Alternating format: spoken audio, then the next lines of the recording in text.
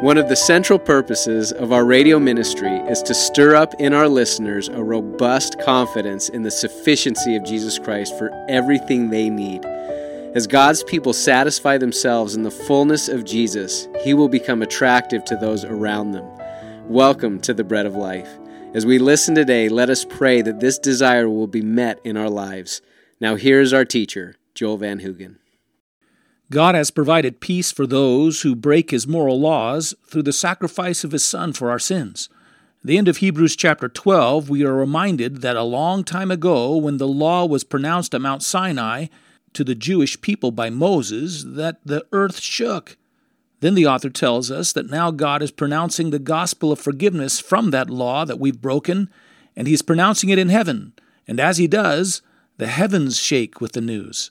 It's a revolutionary truth that God has made known to us, a truth to which all people are now held to account, and which will wonderfully change us if we embrace it by faith, and will stand in judgment against us if we don't. The judgment of the law shakes the earth. The judgment of those who refuse the gospel will shake the heavens and the earth. Disobeying the law has consequences. Refusing and turning away from Christ and His gospel has far greater and more awful consequences. That's what's being said there. But then there's one thing that's clear in the passage. In the midst of this great universal shaking out that will take place, where everything that is not attached to faith and belief in the eternal Son of God is shaken and destroyed and will cease to remain before God forever, there is a promise that there will remain something that cannot be shaken, that will remain throughout all eternity. The essence of an unshakable kingdom that is being received or has been received by all who believe in the Son. And we might ask ourselves, what is the essence of that unshakable thing? That thing that will abide forever? The essence is this: a relationship of life and joy between the believer in Christ and the eternal God. That relationship cannot be shaken in time or eternity. Our forgiveness through Christ is an everlasting forgiveness, and our life in Christ is an everlasting life. It can't be shaken. It's ours. That's why Paul said at the end of Romans chapter 8, in verses 38 and 39, summing up this great declaration of the salvation that we have in Jesus Christ, "For I am persuaded," and in a sense, he is following the exact pattern of that which is written in Hebrews, ending with a note of triumph. "I am persuaded that neither death, nor life, nor angels, nor principalities, nor powers, nor things present, nor things to come, nor height, nor depth, nor any other created thing shall be able to separate us from the love of God which is in Christ Jesus our Lord." It's unshakable. And you've received it. This is your kingdom. This is what you're receiving. This is what you're participating in. What a grim thing to turn away from this everlasting good news and refuse it. What a great thing to turn into it. What a great thing to turn into it. Then the author concludes, "For our God is a consuming fire." And for the believer, that's a celebration and a rejoicing.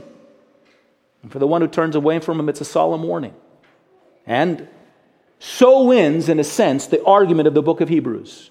There is the point and the high point of the argument in the book of Hebrews, that Christ has fulfilled all that has been anticipated, and Christ has answered all of the guilt that's piled up because of the failure of the Jewish people to obey the law of God. And He is everything that they could desire and everything that God has designed for their everlasting and eternal salvation.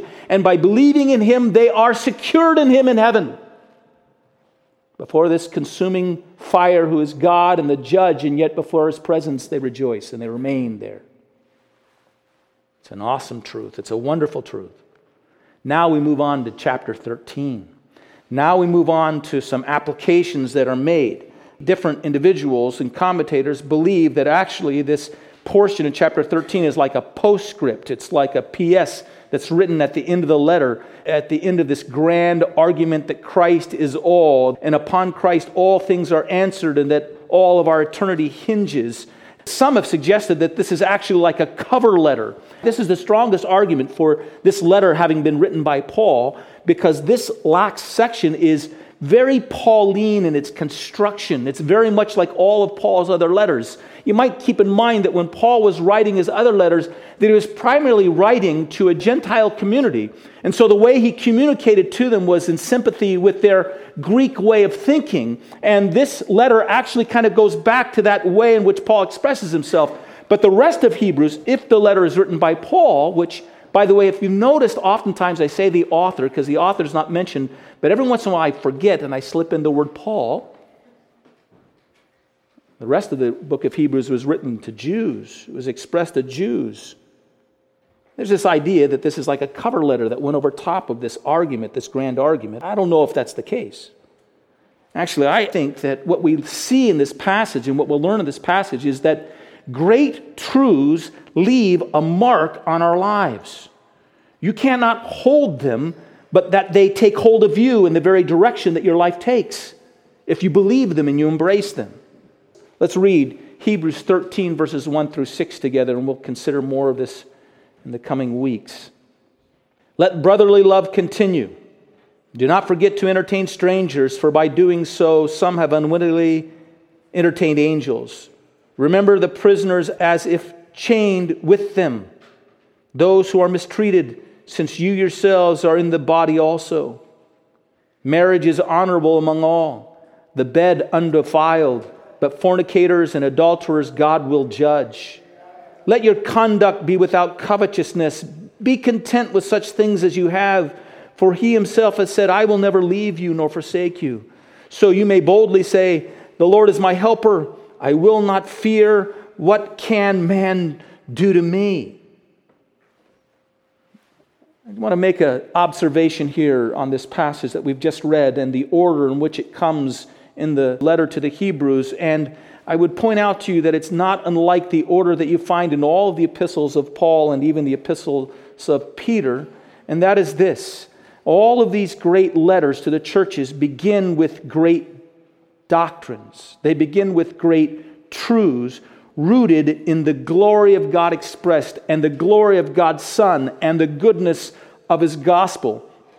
And then from there flows out of it some application to the life of the individual. Hebrews, for 12 chapters, and we've been considering it. Do you realize we've considered other passages and we've gone off and done another series in between this, but you realize we began this consideration of the book of Hebrews in 2015. I went and found my first message at 2015. And we've been going through it and considering it week by week. And what you'll have a hard time doing through all of it is remember any point in which through it all there was a section of it that was basically devoted to some principle or action of our common practice in life. Some moral activity that we can be engaged in, some point of ethics that we could pick up, some practical advice on how we should live. There's minimally some small expressions of it. They're like little hints that come gleaming through periodically. But if you look at the whole of it, over and over again, what is being discussed is the magnitude and the greatness and the majesty of Jesus Christ and His work on our behalf. For 12 chapters. The lofty doctrines are almost entirely the full focus of this letter, of this epistle. There's been little said of our conduct, little said by way of moral applications, because this truth must first rise and reign in the heart of everyone by faith. First, Christ must be exalted in His personhood. Then, Christ must be exalted in His position as our prophet and as our high priest and as our Savior, and as our King. And then Christ must be exalted in His work, proclaiming God's truth to us, fulfilling the perfect law that God gave to us in all righteousness, providing Himself fully as our sacrifice for our sins in answer to the justice of God, raising from the dead as an expression of the power of God, ascending and presenting us in Himself in heaven, so that we might live and abide forgiven and right in the presence of God. He must be exalted. His person, His position, His work. has to take first place in the wonder of all of our thoughts. The great word of the author of Hebrews writing to the church is simply this word. If you want to underline and think of two words that you can steal away from the book of Hebrews and say, what will be the theme of the book of Hebrews? It's these two words: consider Christ. Consider Christ. The great duty that he places upon those he's written to is this one thing, this supreme thing: consider Christ. In all of our living, and all of our praying, and all of our activity, and all of our service, and all the things that we take upon ourselves as responsibilities, all of them need to flow out of ourselves after we have followed this one supreme injunction and gone with the author of the book of Hebrews in this one great endeavor, considering Christ, who he is, what he's done, his work, his goodness. Not simply considering that as an intellectual concept, not simply considering it somehow as some sentimental journey, but considering it and considering him as one who we live and breathe and find our being within. And so, this is the whole idea. This is the concept. This is the order of the New Testament life. This is the order of the Christian life. Great truths come first. Moral duties come second. The great truths of God and his great salvation are not just mental points of lofty thought. They're not just high points of emotional exhilaration. They're not just sentimental journeys that you go upon and take yourself through. They're high points of mind and heart from which all proper conduct flows. You come upon these truths, you settle upon them, and your works and your activity will flow gracefully and humbly down from them. Get this. You let your mind rest on the grand and noble and wonderful truths of the greatness of our Savior and the greatness of his salvation and the greatness of our standing and position in him, and all that you do and all of your labors and all the duties you seek to fulfill will graciously and with deep humility flow down from them. But you attempt to be morally good apart from these truths. You attempt to somehow aspire to some level of practice and activity, and you'll be pushing a river uphill. You'll be trying by your own self-righteous efforts to pursue and to express some noble activity, and it will not flow down. It will not move down from your life. It'll be pushing it out. That's how most people try to live their moral life. I'll be a good person. I'll be a better person. I'll prove that I can do this. I'll be a person who will make my pledges and my vows, and I'll keep them, and I'll work, and I'll labor, and I'll show that I'm... It's like pushing water up a hill. It doesn't work very well. It makes life awful muddy is all. You'll get in a bog. But you come to these great truths and you lock your heart and your mind in them and you rest in them and you see that God has brought you to them, and then life becomes easy. Listen, it becomes easy. When the Christian life is hard, it's because you've not lost yourself in the Christian gospel. When the Christian life becomes difficulty and a trudge, it's because you've not let yourself be captivated in the fullness of Christ. Well, you'll not come into the freedom of the Christian life by reading self-improvement books. Self only produces stress and strain and failure, but Christ in you, joyfully acknowledged, produces sunshine and life. Thanks for joining us today at the Bread of Life. Our ministry is brought to you by the International Evangelism and Discipleship Ministry, Church Partnership Evangelism. To learn more about that work, go to CPE Online.